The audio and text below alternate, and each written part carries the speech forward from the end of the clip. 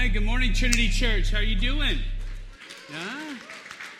It's great to see you today. I want to thank Bill Bourne for the great job, and they had a great worship workshop conference yesterday for All Seasons and their concert last night and then leading us today. So we're grateful for them inviting them out. We're going to dive in today. My name is Todd Arnett. I'm the lead pastor here at Trinity Church, and we have some great stuff to cover, but I realized first service we had a lot to cover, and so I want to make sure that we're good on time. Here's a couple things right out of the gate. In your Trinity this week, you have some notes that look like this. So if you want to get those out, have those handy, ready to go. This is also what's going to be for your home group discussion this week. So you'll have those kind of ready to be able to use that as you guys kind of have an opportunity to further debrief. If you have a Bible today, book Bible, electronic Bible, if you'd open it up to 1 Corinthians chapter 3. 1 Corinthians chapter 3, about the seventh book in the New Testament. And the great news is really helpful to you. It comes right before, you got it, 2 Corinthians, okay? So find your way there, chapter 3. That's a free one for today. And we'll dive in just a second. We are in a series called Rooted and Reaching. And you are here with us on week 5. If you're a guest today, I want to especially welcome you. We're going to catch you up what's going on series-wise in just a moment. But I want to give you an idea or a thought about something first. Today, one thing that we have been working on, I was sharing kind of what we call the mission cast for the last months of spring and into summer. And one of those things we talked about was moving forward with this mission, this rooted in Jesus, reaching our world's mission, was wanting to have more of what we call a brand awareness. And you'll notice just obviously our brand, we've been making much of it for good reason. Chris Petnack, who put it together, did a great job of just kind of visually being able to connect a dot of not just a tree inside of an orange, like what's that about? But it really gives I think, some visual meaning to what it means to be rooted in Jesus, reaching our worlds. And we want to make much of that. And so one of the ways we're going to do that is today, out at the Welcome Center, we actually have these stickers, window stickers that can go on your car.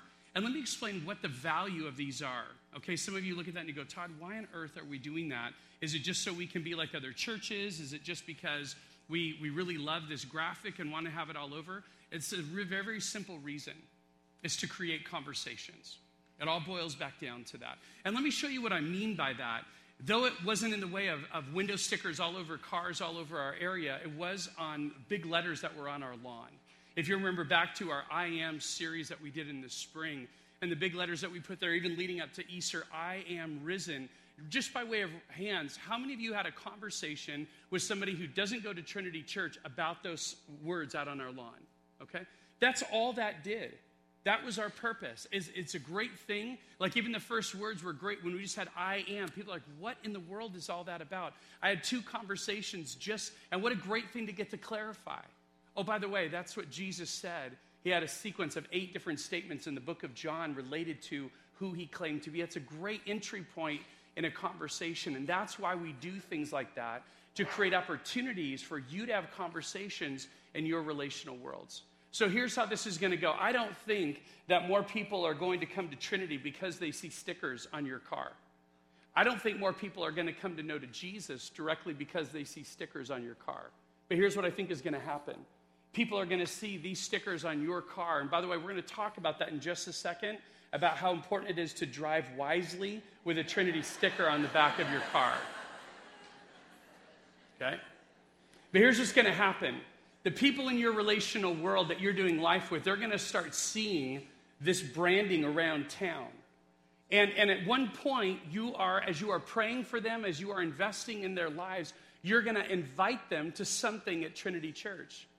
And as they connect that dot from those window stickers they've been seeing around town, and then they hear that's where you want them to come to, now all of a sudden they have an awareness of at least what that is, as opposed to just any random church in Redlands. That's what brand awareness does. It just creates an opportunity to have a better conversation. So let's do this. If you're a driver, you're a licensed driver, raise your right hand. Because even if you don't get one of these today, I know you're going to get one eventually, okay? This is driver's pledge. Here's what you're going to say. Repeat after. Oh, don't put them down. Don't put them down. That's going to be your out later on. Todd, I didn't keep my hand up. Keep your hand up. Repeat after me. I pledge to drive carefully and wisely and nicely when I have a Trinity window sticker On my car. Amen. Okay. And by the way, if you don't think that's important, think about the last time you got cut off by a car who had a church window sticker in their car and what it made you think of. Just happened to me recently. The church will be left nameless, okay? So I don't want you to be those people, but I do want you to do this. Grab one of these on your way out there at the Welcome Center, just $1 a piece. They cover our costs, and we're excited about just pushing the ball down the field in that way. Here's what I want to do. I want to recap where we've been. We're in week 5. What's gone on the first 4 weeks? Week 1, we pull out to 30,000 feet, and we ask the question, what's the plot line of the Bible? What is the Bible? Every good story has a plot line you can follow. What's the plot line of the Bible? And what we see is we see that God is redeeming things that are broken. We've just spent some time this morning praying for people that are broken. We get it. You knew that before you ever walked in the door. This is a broken planet. God knew that too, and he is about redeeming what is happening. Even the events of last Sunday night, he's redeeming them. That's the plot line of the Bible. So to know it is essential. To respond to it is essential. But then this, it should change something about me moving forward. It should change my perspective. It should change my priorities. And we found that week 2, we talked about this great narrative. These lepers come upon this camp full of supplies and resources while there's a city literally starving to death right behind them. And they say this powerful line, it is not right for us to keep this good news to ourselves. And we realize, God, you have given me this incredible honor and privilege to know the truth of your revealed word. It's not right for me to keep that to myself. Well, then comes week 3, and Pastor Tom comes and spends time with us basically answering this question. So to whom should I bring this message? How do I begin to start thinking and living missionally? And we realize we begin with our relational world. That plot line of the Bible should not end with me, but that's where I know who to go to first. Start with those in my 8 to 15. Start with those in my oikos. And that brought us to last week. Last week we talked about bringing together these 2 ideas. Why are they so important? Why is it essential to be rooted in Jesus, reaching our world, and how are they related? And we found from Colossians 2 that we are rooted in Jesus. That's something even Jesus is doing, has done for us. And now out of that, we are a thankful people, and our thankfulness always overflows into our relationships. Rooted in Jesus, reaching our worlds is our mission. It's what we're called to do. And that's what this whole series has been about. You are on the planet for a purpose. You've been called into mission. And the great news is that you once, even though it's hard for some of us to go back that far, you once lived apart from Jesus, and you live among people who currently are in that state. God wants to use you to reach them. God wants to use you to be influential in their lives. And we need to see this, so much of this great privilege. God, you would even choose. I know who I am. I'm a mess. But you would choose to use me influentially in people's lives. What an incredible calling. What an incredible privilege. And so that's what we're walking out. To live a rooted and reaching life is to live out our mission. What we're doing today, we're talking about getting on board with God's priorities. So take a look on your notes, take a look at the screens. Here's our now what statement today that's going to keep us focused on what we walk out with today. Creating margin is essential if you're going to engage your mission. Creating margin is essential if you're going to engage your mission. I'll explain in just a second. Number 1 in your notes today, God has clarified that you should prioritize his mission for your life. God has clarified that you should prioritize his mission for your life. Here's what we've been looking at, especially throughout this series. We've been seeing that God tells us, God communicates to us things that matter most. That's how we even started kind of this initial series, as we said, as we looked at the plot line of the Bible, we said that now we need to major on the majors. The plot line of the Bible is the major. Now, how do we live a life that flows out of that plot line? Even back to our family series, if you were here with us last spring, we talked about a whole week on this same concept of the importance. I think we called that day prioritizing priorities. Look at the screen. This is how we defined it. We melded 2 different definitions together and made this. To prioritize priorities is to strategically value something that merits attention before competing alternatives. Strategically valuing something that merits attention before competing alternatives. And this is what your life is about, isn't it? It's daily about making choices. What matters most? How should I engage my time? How should I engage my resources? And trying to figure out how to do the things that matter the most. So that's what we're talking about today. In the same vein, this is not a new topic for us, but today we'll find a new passage that underscores this idea again.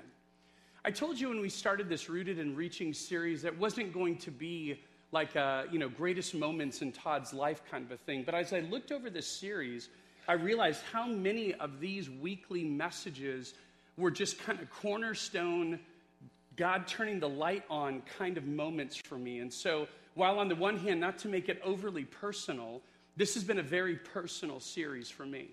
And personal in how God has used different ideas from his word to shape my life. Today is no different. And today happened this way.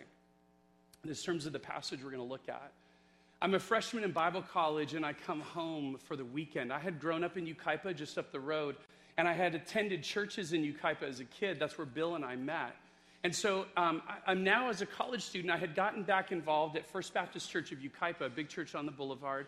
I got back involved in their student ministries as a volunteer leader.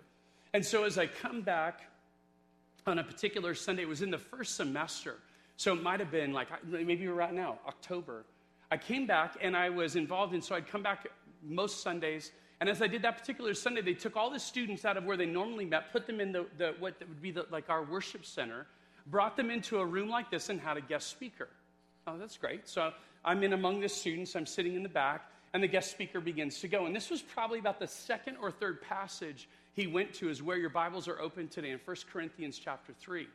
And as he began to go, he gets to this passage, and I've got my Bible open, I'm reading along. And as we get there, he kind of reads over the passage relatively quickly, these same 6 verses we're going to look at, makes a couple concluding remarks, and keeps going.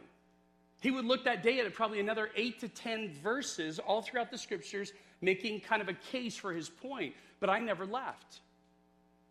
I never left 1 Corinthians 3. For the next half hour, I would just read over and over and over again these same 6 verses, trying to make sense. Is this really the truth? Is this really what the Bible is saying? And if so, what does this mean in my life? And I will tell you, that day wrecked me. And I don't mean wrecked me in some bad way, wrecked me in terms of a naive, ignorant understanding of my life and my future to one that was informed. And you've had those kind of aha moments in your own life, and you realized I was walking down a road that I misunderstood or didn't have information, and now that I do, man, I have to live according to that reality. That's what that day did. I don't know if today in the same passage is going to have that same reality for you. I'm not as worried about that. What I'm most worried about is that you look at the truth of Scripture with me, and then we ask the question, now what? So let's dive in. 1 Corinthians chapter 3, verse 10. By the grace God has given me, I laid a foundation as a wise builder, and someone else is building on it. But each one should build with care, for no one can lay any foundation other than the one already laid, which is Jesus Christ. Let me give you some context so you understand kind of what's going on. 1 Corinthians, by the way, is this textbook letter to a church that struggles in almost every single way that the American evangelical church struggles today.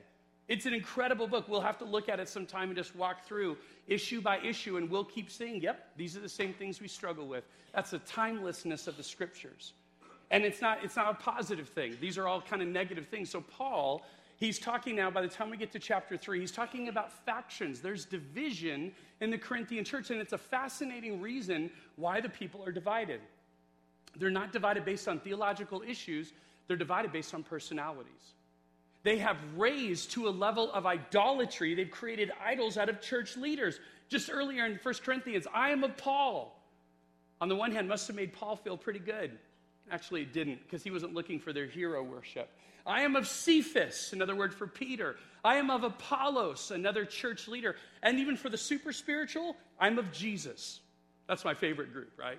All those other guys, they're lame. Jesus is our guy. And the point of this, what Paul's laying out is they had created all these factions, and they rallied around people they had elevated far beyond their human capacity, To then say, I follow this person in their teaching, when Paul says who you follow is the God who planted the seed in you. Paul then uses this agricultural illustration. Interesting, if you were here last week, you saw in Colossians 2, that's how he began.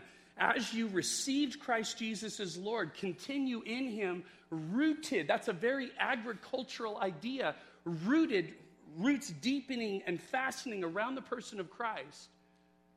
And Paul says, back to 1 Corinthians 3, Paul says that when I was among you, I had the privilege of planting the seed. I got to be the sower. Apollos, he came after me. He got to water the seed, but watch this, but God made it grow. We each got to play a very significant role, a gracious role given to us, but God is the one who makes things grow. And at the very end of chapter 3, verse 9, then Paul flips the analogy and turns to a construction term. You are the house of God. By the way, in Colossians 2, where we were last week, the same thing. Rooted, built upon. He did the same thing, agriculture to a construction term. Now we're talking about buildings, and that's the preface for where we get to today, that there is this foundation. Paul says that he had the incredibly gracious privilege of being the architect. That's what the Greek word there is for expert builder. It's the word that we get our English word architect. He created this amazing opportunity to lay down the slab, to lay down the foundation. And then what happens is then he changes gears in what we were reading, and he pulls away and talking about himself, and now he's talking to all of us. Paul got to be the expert builder, the architect, but what about for all of us who build on the foundation of Jesus, the only foundation that will last? And this is what he calls them to do. He calls them to pay attention, to look carefully, using great perception. It's a Greek word related to your vision, how you see it with clarity. That's how this passage begins. Let's move forward. Chapter 3, verse 12. If anyone, now he's talking to all of us, if anyone builds on this foundation, the foundation of Jesus, using gold, silver, costly stones, wood, hay, or straw, their work will be shown for what it is, because the day, capital D, will bring it to light. It will be revealed with fire, and the fire will test the quality of each person's work. Okay, what is going on here? Well, let's back up. Here's what Paul's saying.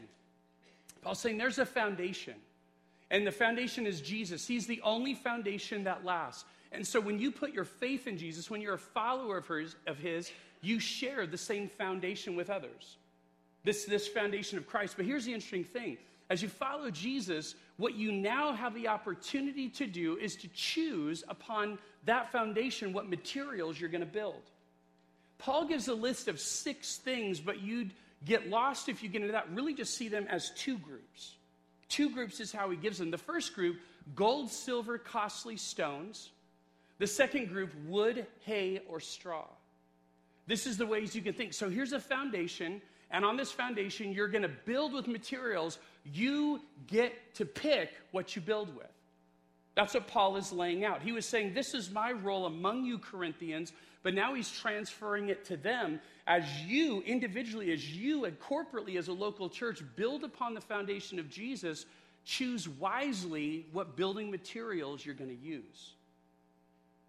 Let's look at the first group, gold, silver, costly stones. That word costly stones is probably better understood, not so much as like diamonds and rubies, but more like marble, right? A construction type of mineral that you would use. So gold, silver, marble. And it's interesting, as you look at that list, you realize that those same predominant elements were the kinds of things that God instructed Solomon to build the temple out of. The temple that God would come and inhabit was mainly built of gold, silver, and costly stones, especially that of marble. Take a look at this artist's rendering. This is Solomon's temple. And when you look around at all the marble colonnades and all the building that has that, and then obviously the gold everywhere, and many of the utensils inside the temple were overlaid with silver. Now, by the way, that's not a stretch, because if you look down just a few verses past where we'll finish today, like in verse 16 and 17, you'll see Paul saying, you are the temple of God. So this is really easy to see. He's making an allusion here that he's going to complete the picture down here.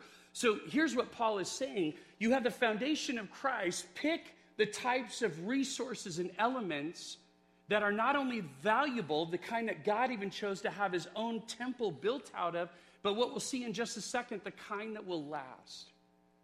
The kind that will last. Here are the other types of building materials you could choose to use. You could choose wood, hay, and straw. Take a look at this picture. You can find anything on the internet. I love the internet, okay? Great reasons why the world is flat, all that kind of stuff. Well, here's this one. I love this. So I was looking at, and I found a website that actually proposes how cheap and how good it is to build a house literally out of straw bales. That's what that is. You see the walls? That's made of straw, literally. And so I'm looking at this. It's got a foundation. You can see that. It's got some wood on the roof and then wood posts. That house is completely made out of what Paul is saying of this other type of choice of materials, wood, hay, and straw. Think back in your mind to what you saw the picture of related to the temple, and now think of this one. And when you add fire, what are the results? I'd give that one about 30 seconds. It's going to be gone. And you would say, well, Todd, okay, understand, but why are we adding fire? That was interesting because that was actually in the passage.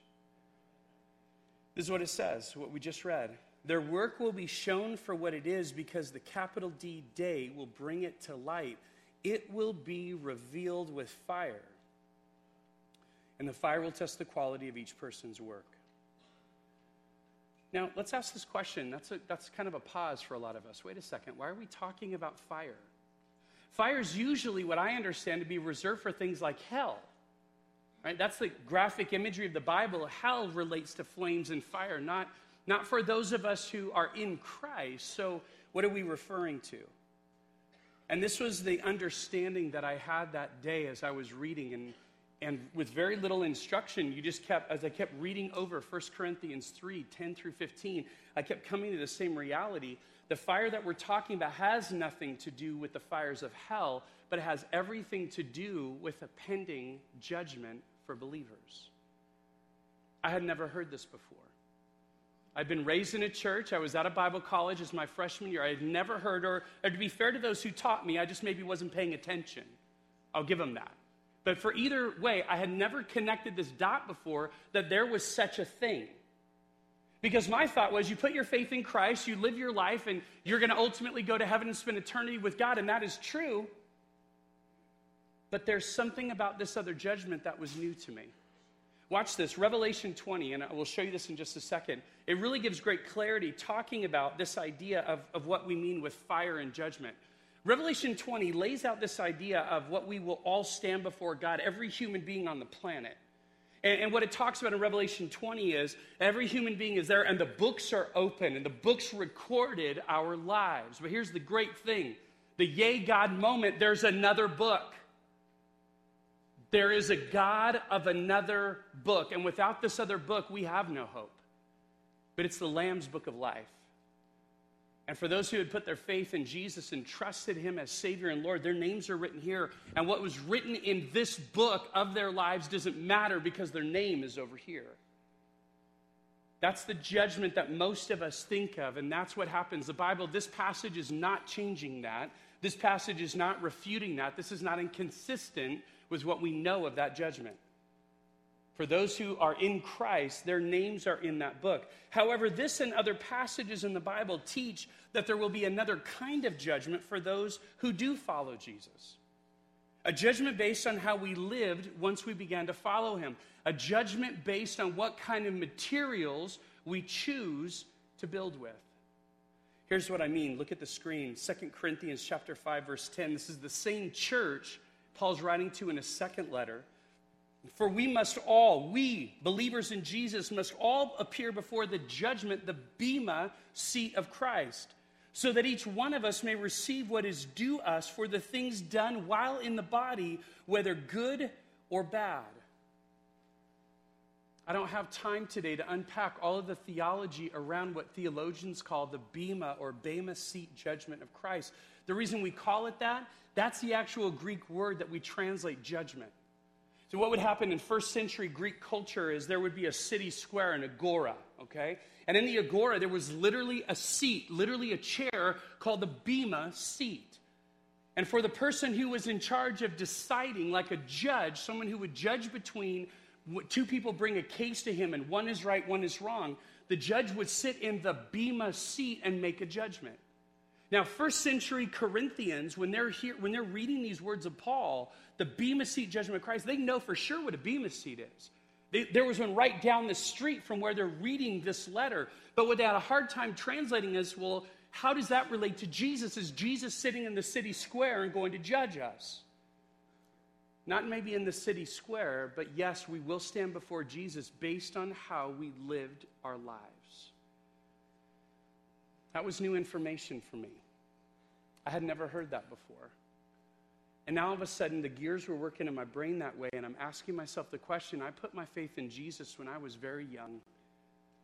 And what have I done since? How am I living now as related to that? I have the foundation of Jesus, but what does that mean? And let's finish this passage and I'll show you. Back to chapter 3, verse 14.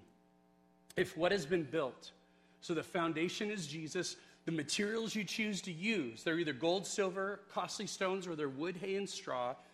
If what has been built survives, the builder will receive a reward. If it is burned up, the builder will suffer loss, but yet will be saved, even though only as one escaping through the flames. Don't miss that phrase, yet will be saved. This is not a lose your salvation idea. This is not, I put my faith in Jesus, but I somehow lost it along the way, and now I'm outside the camp. Nope, this passage isn't saying that very clearly. Yet will be saved, but watch. For the one who builds with materials that are going to last, that are going to be, what happens when you introduce gold, silver, and costly stones to fire? They actually get refined. They don't burn up. And we already said a minute ago, when you introduce wood, hay, and straw to fire, they're consumed. So for the one who chooses to build wisely, there is in turn a reward. There is something that is going to be rewarded through eternity because you built with supplies that last. You built with materials that were going to matter. And then this phrase, this is the part that caught me that day, that just caused me to stop and pause in my tracks and go, God, what does this mean? And it's that other phrase, if what he has built does not survive, he will be saved, watch, yet as one escaping through the flames. 18-year-old college freshman, I did not want my life to be lived in such a way that I would stand before Jesus and say, I have nothing. I have nothing I built with that made it into this, that made it past this judgment, this evaluation. And that's something that gripped me. There might be something that grips you today. Maybe this is new information to you as well. Maybe this is information you've heard before but really hadn't processed well what these building materials are. Either way, I want you to do this. I told you that day as he read over this passage, quick explanation, and took off, I was just stuck right there with the passage, reading it over and over and over again, having really no sense of now what, but I want to give you a now what today. There is hope. You may be here and you may be someone who has put your faith in Jesus. That is the foundation that you're building on, and you have been building with things that will not last, things that will not be rewarded, but that's up until now. And you can change. You can change the types of materials you're building with and begin to build with something that will last. I don't know if you've noticed this as you interact with people. And by the way, please do not think that the only way you can build with these materials that last means that you have to become a vocational minister. It means that you have to go to some other part of the world to be a missionary. Those are great things, but they're by far not the only things. You can build with these materials in the very same life stage, in the very same reality you live now. I'll make sense of that in just a second, but have that hope. Here's the thing. I was in these commentaries. I used 7 to get ready for this week because I did not want to get this wrong. But I will tell you this, of all 7 commentaries I looked at, none really wanted to venture, because here's your question, the right question. What are these building materials? What is the gold, silver, and costly stones? What actually is going to last? You're wondering the very same thing you should be wondering.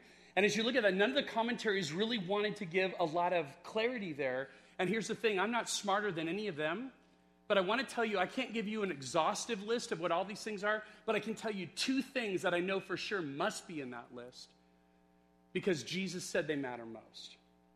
The first one's called the Great Commandment. We've said it before. We've said it a lot during this series because it needs to be repeated. It needs to be in front of us all the time because Jesus said it mattered most. Matthew 22, teacher, what is the greatest commandment in the law? What's the greatest? Jesus doesn't flinch. Love the Lord your God with all your heart, with all your soul, and with all your mind.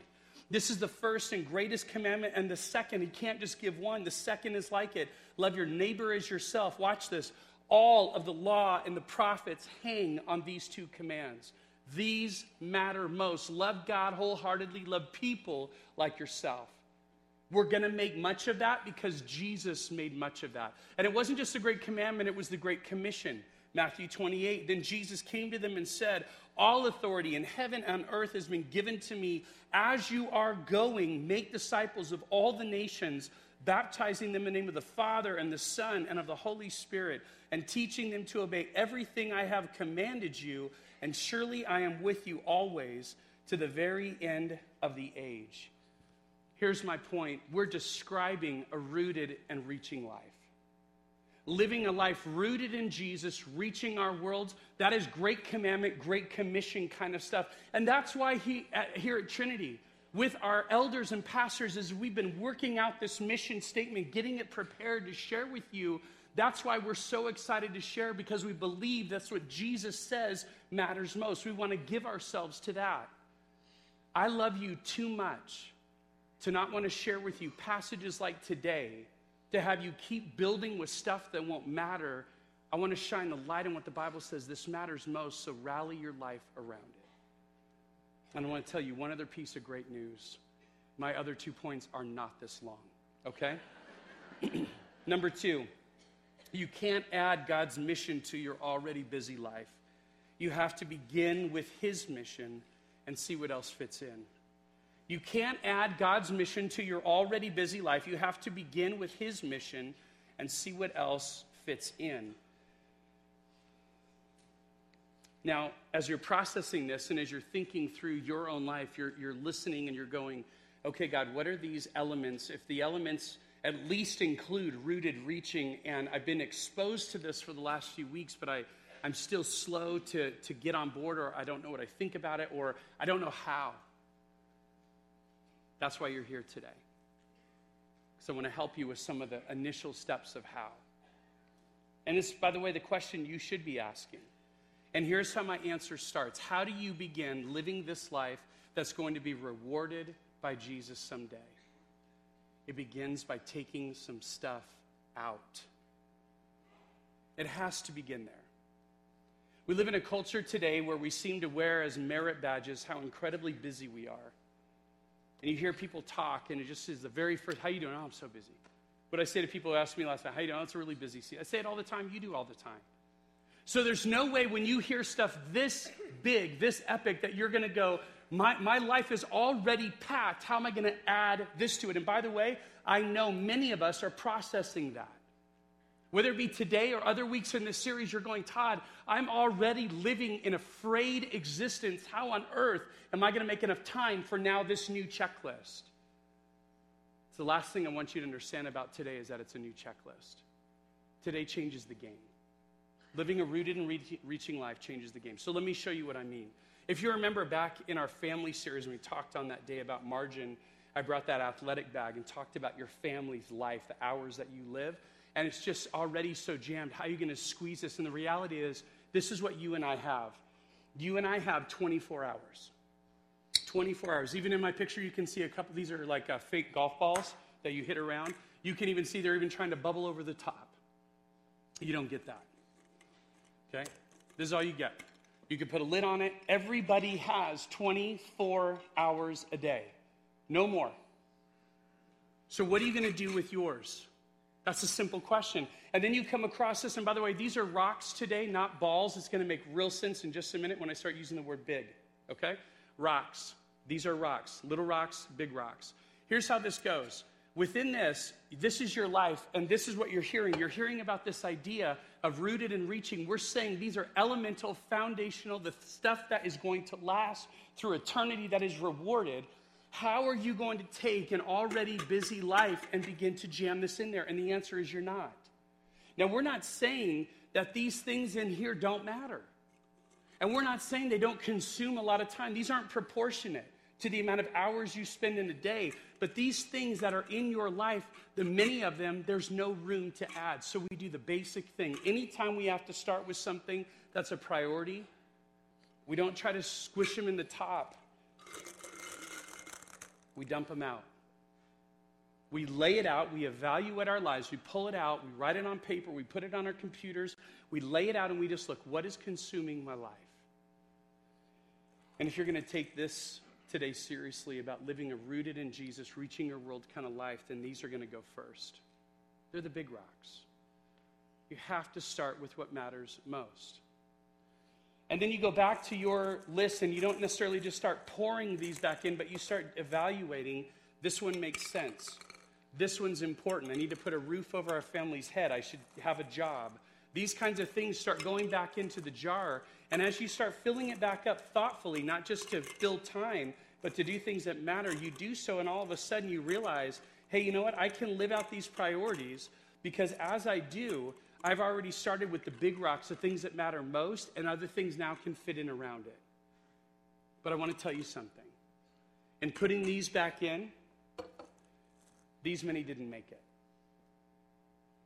I'm a realist, okay? To call you to live a life of influence in people's life, to call you to be thoughtful daily of your roots into Jesus is not something you add without the reality of taking some things away. This is a necessary step. And I put it to you again today because I love you, because I don't want to say, hey, here's this idea, go out and just do it, it's all going to make sense. It's like, no, that's not going to make sense and you're going to fail. So instead, we need to take it one step at a time and think this way. Some of the things in your life need to be replaced. Some of them need to be redeemed. Let me tell you what I mean by that. A few weeks ago, I was at our high school group hanging out on a Tuesday night. I was there for a thing that was going to happen after, so I got there a little bit early. And as I was there, Hilke was interviewing Ian and Aubrey. I think you guys are here today. Ian, would you stand up? Ian's over here and Aubrey's over there. Yeah, come on, Aubrey, stand up.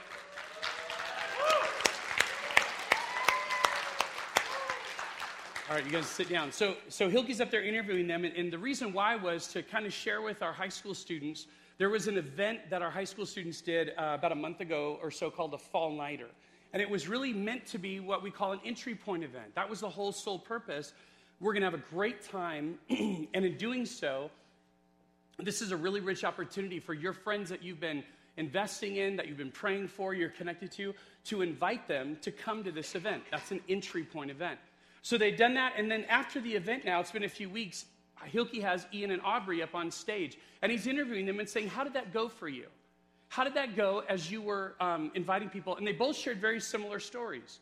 They both have a group of friends, 5 or 6, that they care deeply about, they've been praying for, they're trying to be intentional in their conversations and their life with. They're trying to live a life that looks like Jesus to them. They both shared the same thing, and as they did, Hilke said, so how did that go when you invited them? And Ian said, I had a couple of friends that came. It was really cool and great opportunity for them to meet our students here at Trinity. And it was really great. And then Aubrey, when she shared, she said, I invited 6 girls and none of them came. And this was the genius of that whole interchange. Hilke was able to say, both Ian and Aubrey did exactly what we asked them to do. Neither of them were responsible for who shows up. They're all responsible, though, about who they're inviting, who they're investing in. And I wanted to highlight them. I wanted to highlight who they even represent as students today, because our student ministries are getting it.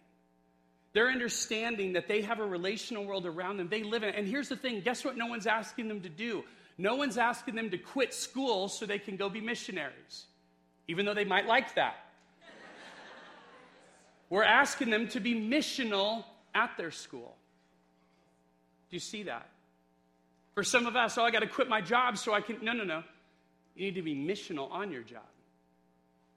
I got to leave my neighborhood. No. You need to be missional in your neighborhood. It's changing. Look at this slide. It's changing lenses. Tom shared this at the Oikos event. He shared this idea of this lens change. And here's the picture about it. It's how I see the world. I see the world through a different set of eyes because now I'm looking in a way that I realize God has me on mission. I want to join him in it. And that's what begins to flow. That's what begins to happen. Watch this. What if a church, there's 1,000 of us that get together every week on a Sunday between our 3 services. When Tom was here, he talked about we each represent a relational world of 8 to 15 people. That means that there are 8 to 15,000 people in the Inland Empire that we are doing life with. If we were more like Ian and Aubrey, just think what would be going on in this region of the world. I get so excited, and I love that our students are examples to us of how we want to follow in the same way. Number 3 today, we finish with this. In order to engage this mission, in order to begin living this way, you engage God's mission by starting with your world. By starting with your world. We talked, Tom shared that in order to do this, actually there are some steps. Take a look at the slide. This is from the teaching time that he was here on that Saturday. There's 5 steps, and we're, through the rest of our series, going to engage these. We're going to engage the first 2 today. It begins by making a list. And if you're saying, Todd, I don't know who goes on the list, I don't know where that starts, take a quick look at this, and you'll see what I'm talking about.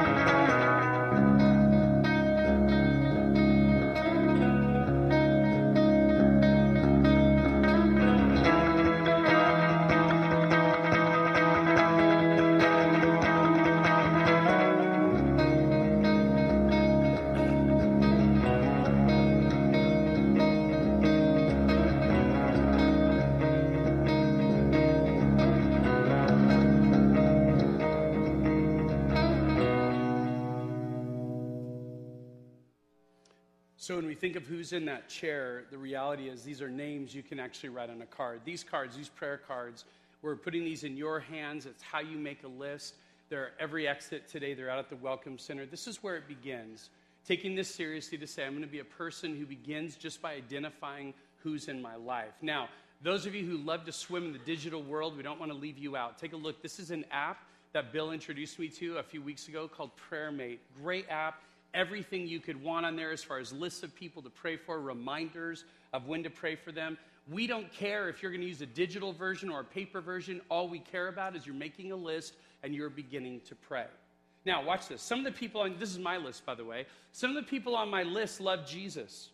That's awesome. Other people on my list don't love him yet. That's awesome too. So guess how I pray? By the way, there's no third category. That's it.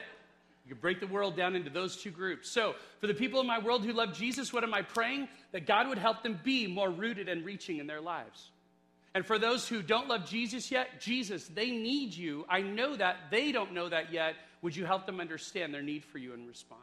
That's how I pray daily for the people on my list. And watch this. Here's the great thing about praying daily. You are daily reminding yourself you can't change them. You're looking over a list of names, and their names and their spiritual status is not changing, and you're realizing, God, this is why this is so important that I'm coming to you. I can be a source of influence, but you're always the agent of change. So daily we walk out going, God, I have a list. These are the people I'm praying for. They need you in one way or the other. So this is what I'm going to do today. I want to finish our time by giving you some margin. Right here, right now. I want you to think of someone in your relational world, your 8 to 15, your oikos. And I want you to think of someone that you're going to put on your list. Get their face right there in your mind.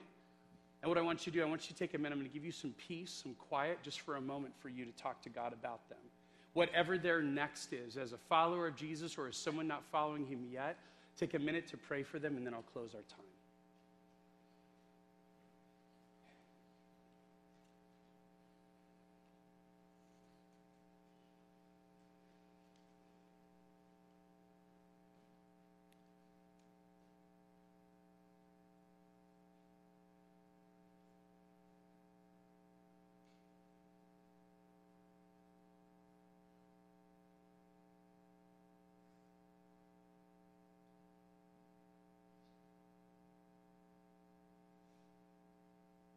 Father God, we, as prayers are going up to you related to the people in our world, the people that we're invested in, the people that we will begin inviting, we pause there to remember that it begins with you because it's all about you. This is the whole goal.